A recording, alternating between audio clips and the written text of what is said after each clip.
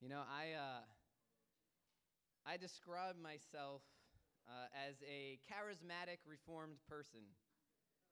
And if you don't know what the charismatic is, you just experienced it.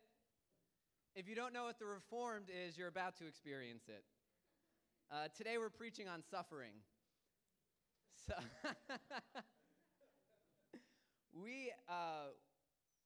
and man, that song just wrecked me. And I just feel like what an amazing segue to go into what we're about to preach on, because God literally has given his all. He hasn't left back certain pieces. He doesn't manipulate us. He doesn't try to squirm his way around certain promises and certain things. He has given us everything. He has been transparent with us. He has been our Father. He has been our Lord, our leader. And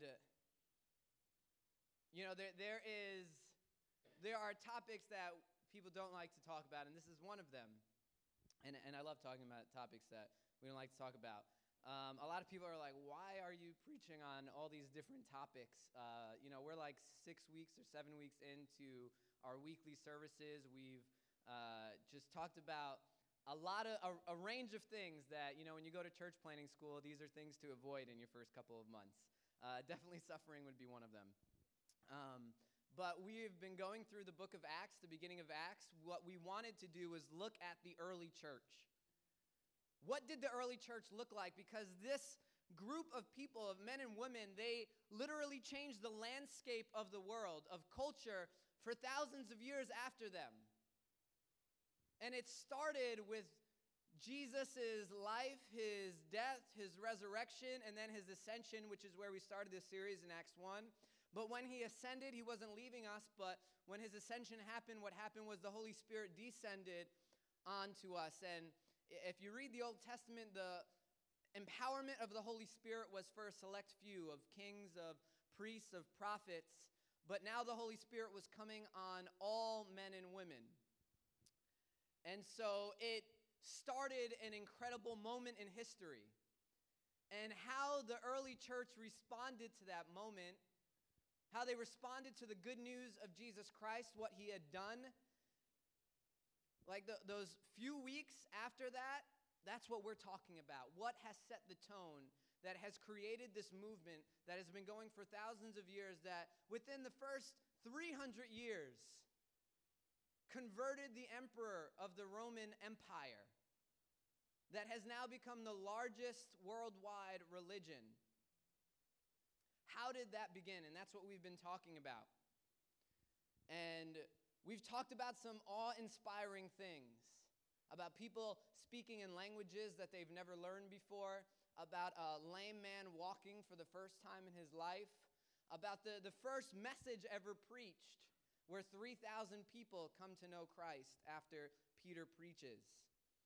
About people selling their homes and their possessions because now that there were thousands of people that were starting the church as we know it, they had needs, and this movement needed a financial base. And so what happened? People responded to that. And all these responses, all these amazing things that we see are all because of this thing called the gospel, the good news of Jesus Christ, what he has done. And because of what he has done, it completely changes what we do. And so we're going to start in chapter 5 today, verse 12, where we left off from last week. Acts chapter 5, verse 12, and you can read along with me on the screen. And we're just going to continue kind of this amazing roller coaster that is going on. Starting in verse 12, it says this. Now many signs and wonders were regularly done among the people by the hands of the apostles. And they were all together in Solomon's portico. None of the rest dared join them, but the people held them in high esteem. And more than ever, believers were added to the Lord, multitudes of both men and women. So that they even carried out the sick into the streets and laid them on cots and mats, that as Peter came by, at least his shadow might fall on them. The people also gathered from the towns around Jerusalem, bringing the sick and those afflicted with unclean spirits, that they were all healed. So this amazement, what God is doing, just kind of continues. We see these incredible things happening, and this is the charismatic side of me, that what we see happen in Scripture today, I don't believe that we don't have to see that happen in our life. Right? I've seen people walk for the first time in their life before. I've seen people healed of incredible, incredible things. And what we read here is not something that we read as a story, but it's history recorded by Luke of events that transpired in the early church so that other people who had heard about Christianity can learn about these events through eyewitnesses that Luke gathers. Where it wasn't one person, two people, there were multiple sources that he went to find out that these things that we're reading about today, there were eyewitnesses that Luke went and documented as a historian so that we today, just like the people that he was writing to back then, could know about the amazing things that God can do and will do. And so the setting here is they're in Solomon's portico, which is a prominent place in the outer courts of the temples. Right? It could fit thousands of people. It was a very large place that they were gathering. And so the apostles were going there every day, and they were doing their thing. They were preaching, they were seeing people healed, they were seeing people delivered. And there was this awe. There were some people that were coming, there were some people that were staying back, like, I don't know if I want to be in with that crowd. I'm not sure if I want to be associated with them. And then there were others that were in need, that were, no matter what it takes, they came from the surrounding towns, they were going to be there. God's hand was at work.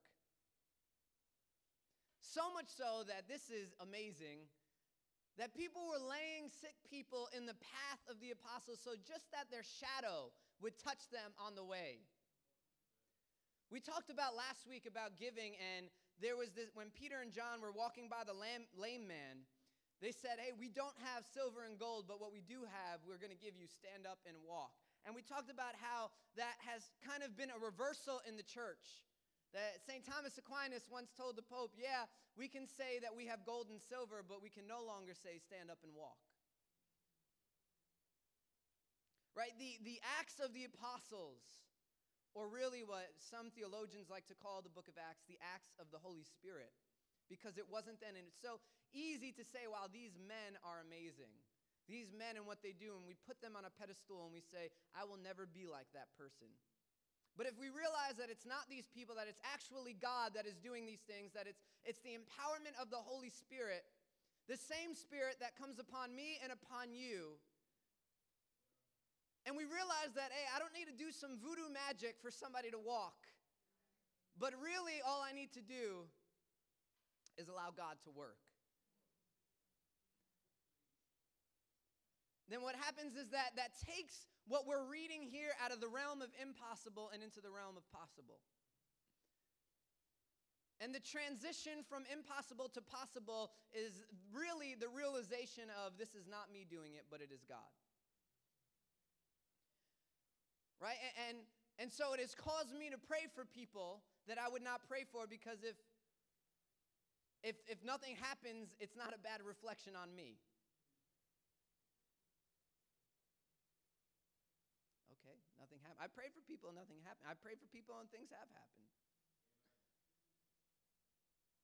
But I just know that we're called to pray. And so that's what the apostles are doing. They are following what Jesus has told them. And it all seems great, right? Everything's going well. And then let's read on.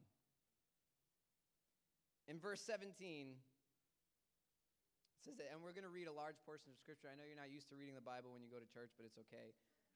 So,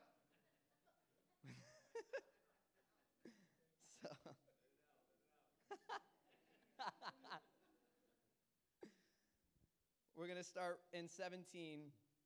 So stay with me. I'm not even going to tell you where we're going to end, because you're just going to zone out right now.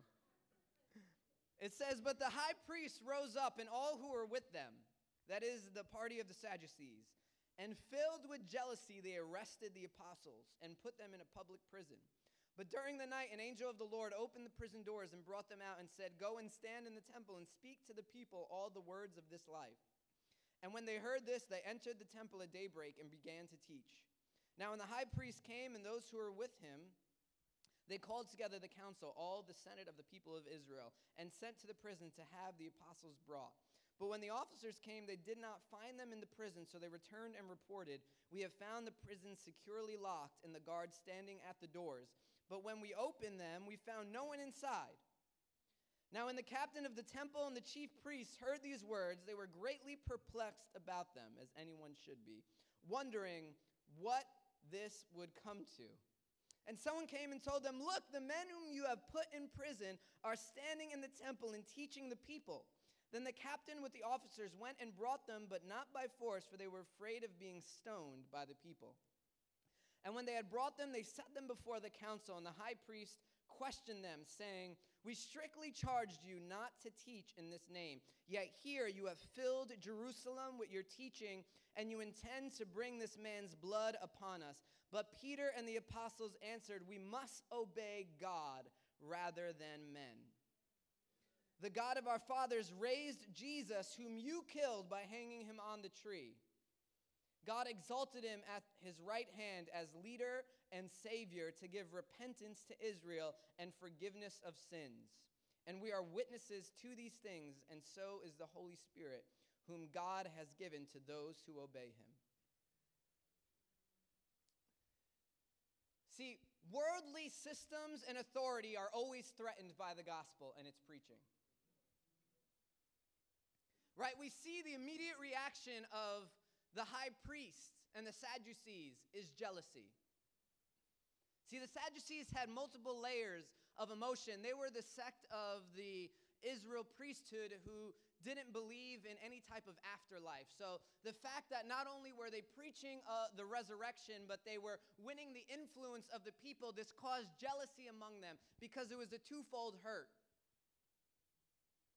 Right? There were a sect of priests called the Pharisees, and they did believe in the afterlife. And then there were the Sadducees. And so they were especially angry because they were not only ruining their way of life, but they were also influencing and winning the influence of people and all of Jerusalem and the towns around them.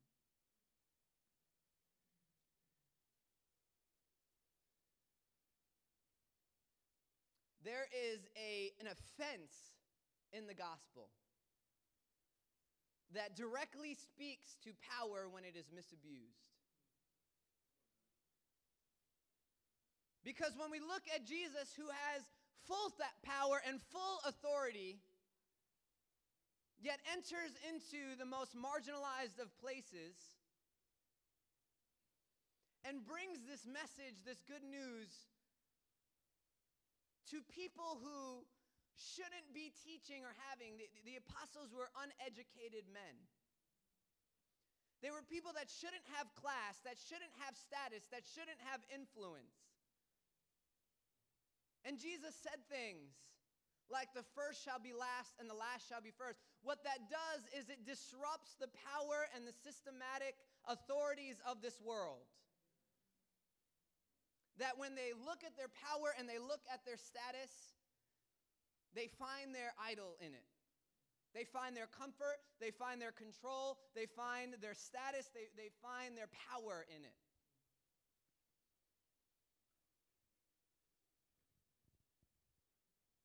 And then the apostles come in and they start preaching this message about a man who is God, who died, who gave up his authority, who gave up his place of power, who gave up his place of status, so that he can live among the people who they deemed unworthy. And this to them is frightening. This to them is scary. And it causes a reaction. And see, the gospel, when preached in its purity, will cause reaction. It will cause something in people to have a natural offense to. And a lot of times, the more up you go, the more natural offense there is.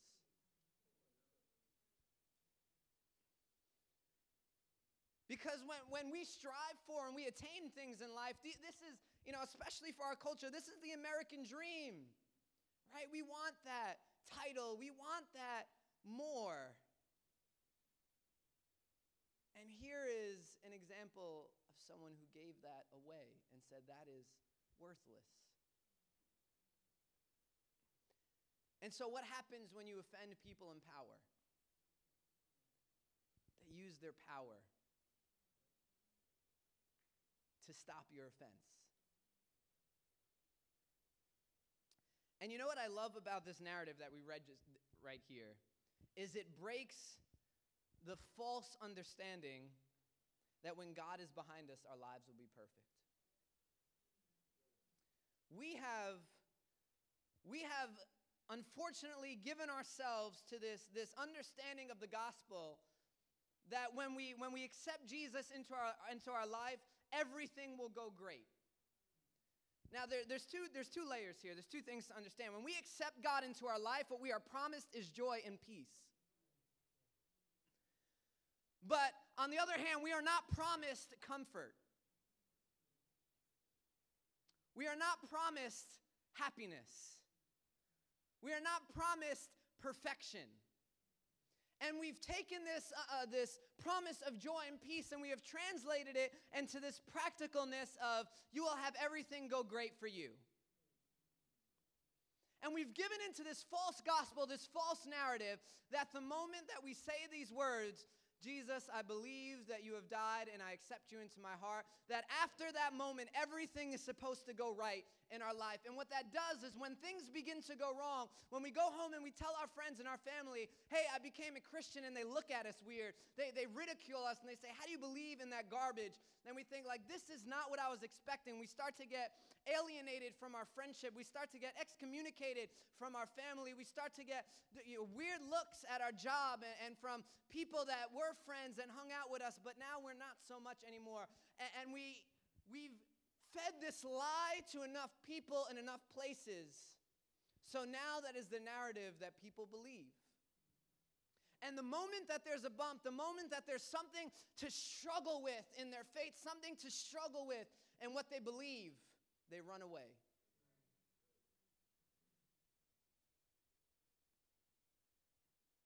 But what I love about Christ and the things that he said is he prepared the apostles for this moment.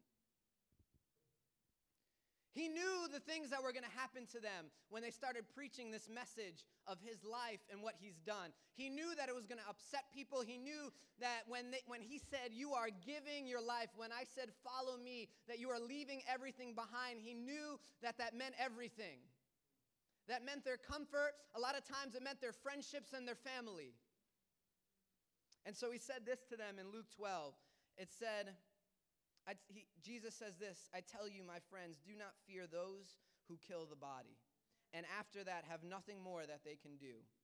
But I will warn you whom to fear. Fear him whom, after he has killed, has authority to cast into hell. And later on, he says, and when they bring you before the synagogues and the rulers and the authorities, literally, he's prophesying over what is happening right now. Do not be anxious about how you should defend yourself or what you should say, for the Holy Spirit will teach you in that very hour what you ought to say. See, Jesus knew that suffering was in it for them, that when they followed him, when they gave themselves over to this good news, this message of that we call the gospel, he knew that suffering was in their future. He did not say when you go and you preach the word, guess what? People are going to be throwing roses at you to your stage. He didn't say they're going to come up and they're going to kiss you on the cheek and bow at your feet and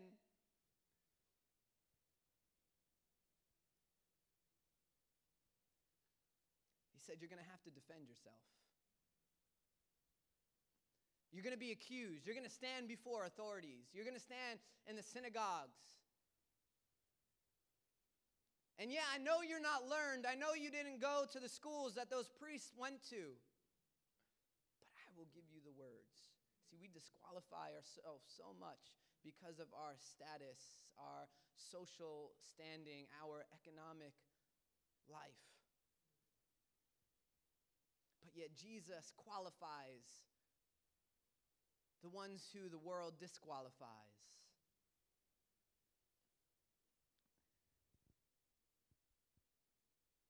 And this can be taken out of context like, oh, God hates people of status and power, and it's not true, right? He got Paul. We're going to talk about Paul. Paul was the epitome of status and education. See, the thing is, God uses people. He uses you no matter where you are in life. What the gospel does is it breaks down every barrier. Every place where people have said, you do not belong here, God has said, you belong with me.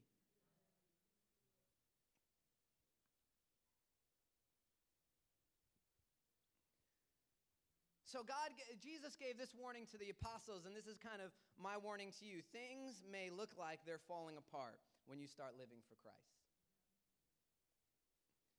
But you know what Jesus promised the apostles? He promised he would be in their midst. He promised he would be with them. See, that's the joy and the peace part. When things are not going well, when you have people to fear in your life, when you need to give a defense,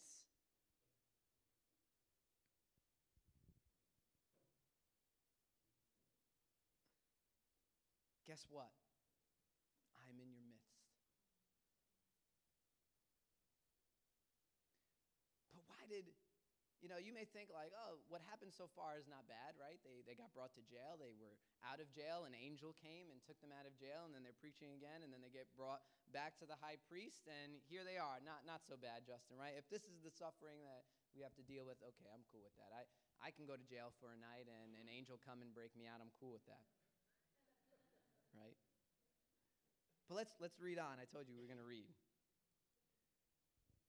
In verse 33, right, Peter just finished basically offending them more with the gospel. He told them, you guys are the ones who put Jesus on that tree, our Savior and our leader, but yet there's a place for repentance and there's a place for forgiveness for you.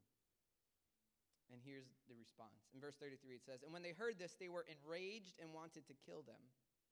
But a Pharisee, I want you to note the difference between the Sadducees and the Pharisees, in the council named Gamaliel, a teacher of the law held in honor by all the people, stood up and gave orders to put the men outside for a little while. And he said this to them, men of Israel, take care that what you are about to do with these men. For before these days, I never get this guy's name right, and I practice it, I promise. Theudas rose up. That was it. I went on one of those pronunciation YouTube videos.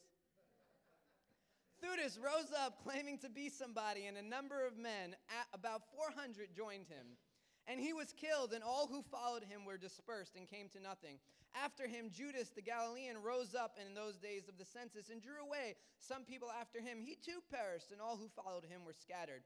So in the present case, I tell you, keep away from these men and let them alone. For if this plan or this undertaking is of man, it will fall. It will fail. But if it is of God, you will not be able to overthrow them. You might even be found opposing God. So they took his advice, and when they had called in the apostles, they beat them and charged them not to speak in the name of Jesus, and let them go. Then they left the presence of the council, rejoicing that they were counted worthy to suffer dishonor for the name.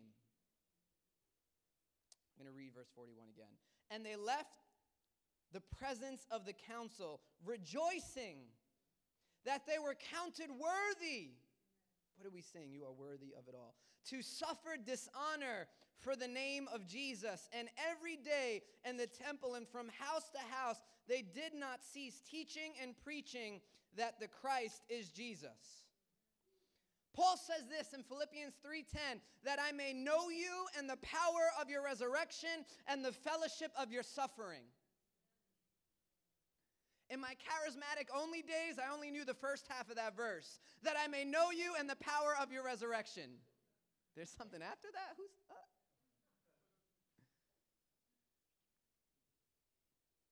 And the fellowship of your suffering. God, I want to take part of you. I want my life to reflect you. I want everything that I am. I want to be close to you. And if closeness means that I get to experience just a bit of the suffering that you experienced, Paul's saying, count me in. The apostles here, Peter, he's saying, count me in. And I will rejoice at the moment that I am beaten. Because Christ, you were beaten. When you were beaten in these times, it was usually around 40 or 39 lashes. I don't know if you remember like getting spanked as a kid. It's like a very light one lash. It's like lash one light. You know, like this is on another level. And they rejoiced. See, Christ suffered on our behalf. And this is the word, the apostles counted it joyful to get a small taste of what he experienced. See, maybe it's a rearranging of the word joy that we need as Christians. Of what is joy, where does it come from, and what does it look like in my life? That I can be in a situation that I would say that I do not deserve to be here. All the apostles were doing was doing exactly what God told them to do, exactly as Jesus commanded. And they could have said, you know what, forget this. Why am I going to do something that you told me, God of heaven and earth? Why am I in this situation? Why aren't you striking these dudes down with lightning and killing them for touching your chosen servant?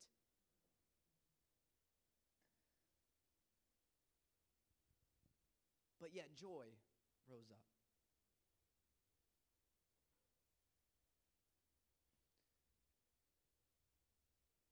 See, when the scripture says he gives peace that surpasses understanding, that means it doesn't make sense to have peace right now. See, following Christ may have deeper implications than we thought.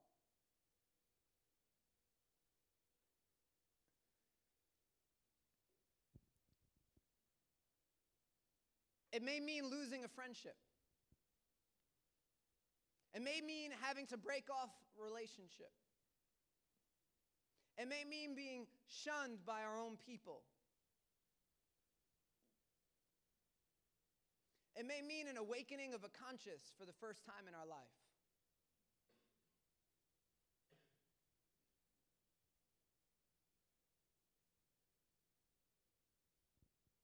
But Jesus' words ring true in these moments. Do not fear those that can kill the body. Because let's think about that logically for a moment. What is the worst that can happen in our life? What is the absolute worst? Is it that I become broke? No. Although it may feel like that would be the worst thing that could happen. Is it that I lose my job? No. Although it can feel in that moment, if we've lost a job, that we cannot get lower than this. Is it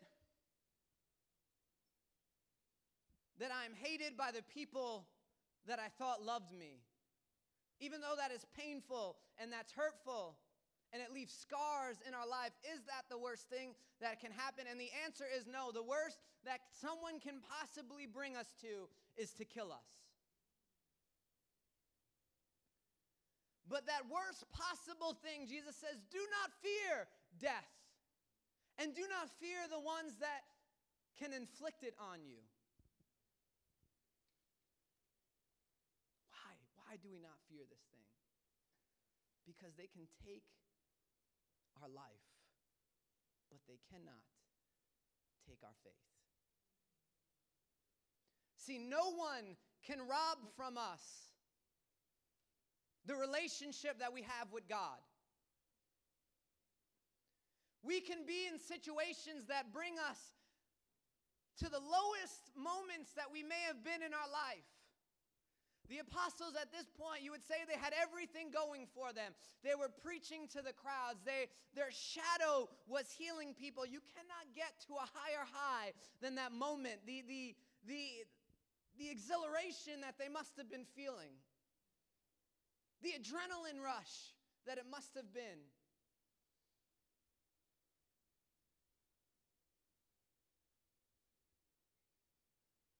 But when they stood before the priest and the priest threatened to kill them and then beat them, what was most likely a very harsh beating. In their mind, they remembered the words of Jesus that you can kill me, but you cannot rob from me what God has given to me. See, Jesus has conquered death. So therefore, he has power over it. See, when we go to the place after death, there is only one person that rules supreme. And though someone may be able to bring us there, we feel like we are there at moments in our life,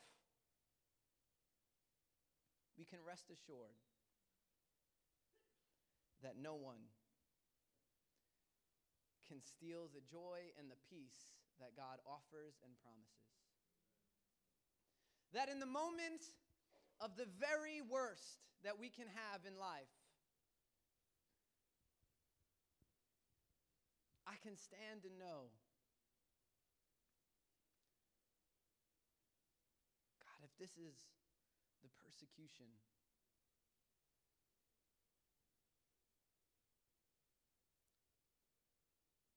I praise your name. That I can participate with you in your suffering.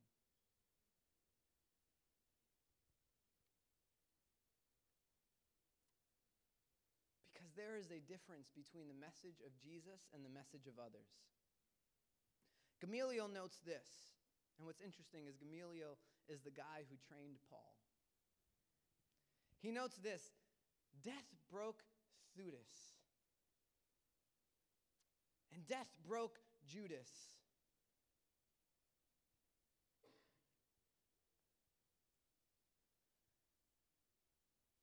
See, death is the ultimate test. And it broke these other two movements. These guys proclaimed that they were the saviors. They were the Messiah. They were the ones that Israel was waiting for. And so Gamaliel gets up and he says, look, these guys fell to nothing. So guess what? This Jesus that we're talking about, that we're afraid of. They believe that he died. They said, he's going to come to nothing. But what they did not know is that even though death had broken these false saviors, death could not break the real one. Because Jesus broke that power. And this is why, after all that happened to the apostles, they did not lose faith. They did not give up. They did not wave the white flag. They did not say, forget about it. I don't want any of this, Jesus. When we said we were going to follow you, we were expecting roses at the stage. We were expected to be led into the emperor's house. We were expecting Herod to welcome us with open arms. No, what they did after they were threatened with death, if they continued to preach the name, they said, we cannot obey you. We have to obey God. And they went from house to house, preaching the gospel and telling of all the things that Jesus did, even in the synagogues. See, a faith that can stand up in the midst of persecution and in the midst of suffering and say, even in this moment, I have joy. Even in this moment, I have peace, because I know that the one who can kill the body, that is all that they can do. But you, God, you are the one that reigns even over death.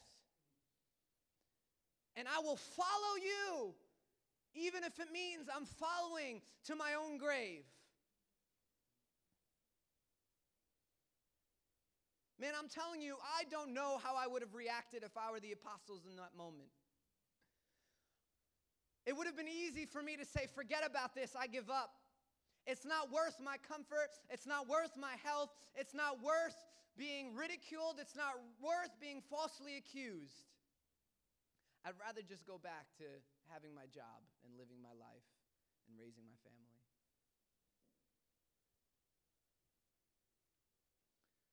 That is a false narrative of what it means to follow Christ.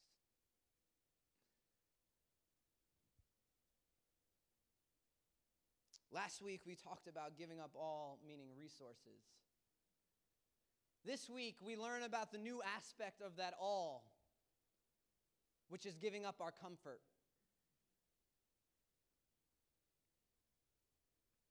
Repenting and believing in Jesus will cause degrees of suffering in our life.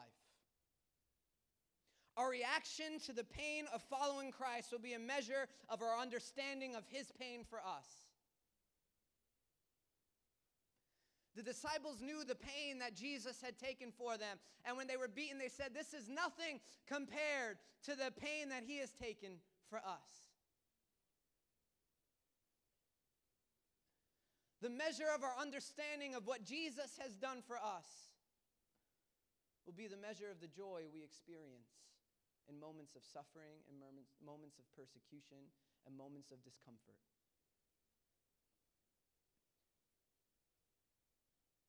But know in those moments, the giver of joy and the giver of peace is standing in your midst.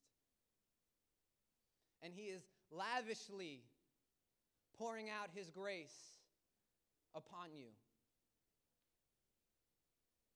That when I think of my faith, I think of the worst moments of my life, and I think about how God was standing there saying, "Justin, it will be okay."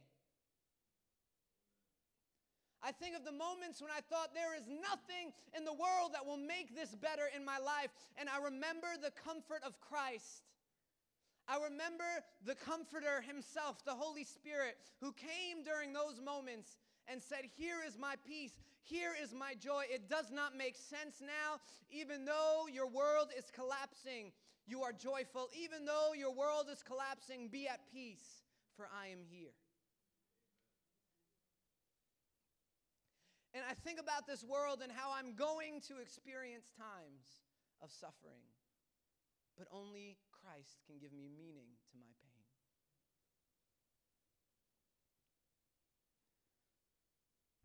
I want to pose this question. Are we willing to give up our comfort?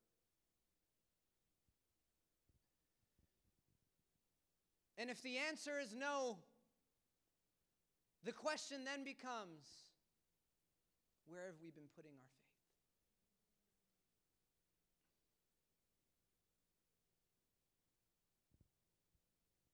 And when we begin to ask those questions of ourselves, we begin to see what kind of gospel do we give our lives to? What kind of faith do I have in my heart? Is it something that's built on the rock, the strong foundation? Or is it something that as soon as the first storm that comes, that my house is on the sand and it leaves?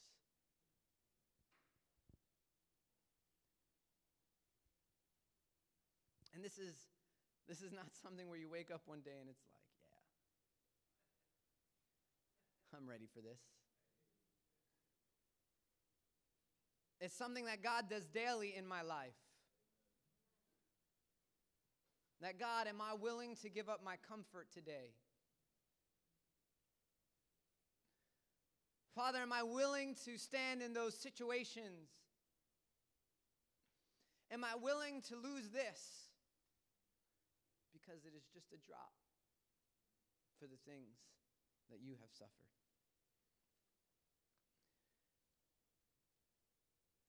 You know, I'm sorry if you come to church to feel really good about yourself at the end.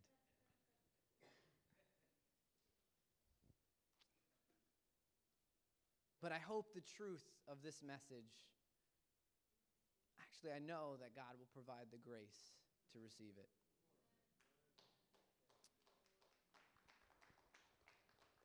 That when we look at the person that we are putting our faith in, it's not some ethereal thing, but it's the God of the universe that's saying, "I will be with you." Why don't we pray? I'm going to invite you to stand.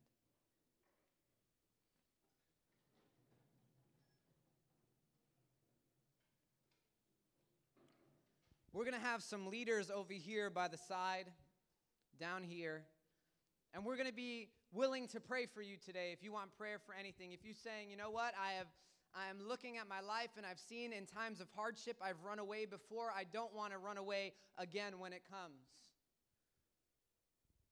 Or I've prioritized my comfort over living with Christ. Or maybe you just need prayer for something. We will be here to pray with you. But during worship, I want us to kind of let that question saturate in our minds. Father, when I sing that song and I say you're worthy of it all, do I really mean it all? Am I willing to give up my comfort, and am I willing to give up my things for you? And that's a tough question to ask. It's a question that when Jesus posed to the crowds, many of them turned away and went home. It's a hard thing to hear. But I thank God that the one that we serve is the one that conquered the only thing that can threaten us. Father, we worship you this morning. We praise you. Holy Spirit, we just ask that you come. Teach us what joy and peace is to have in you. That in the midst of pain, that in the midst of suffering, that in the midst of persecution, that you will be there with us.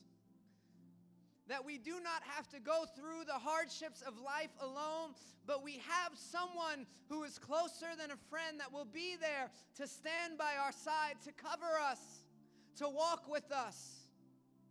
And Lord, I thank you that you took on the ultimate pain unto even death. And that, as Paul said, we can join you and fellowship with you in that suffering.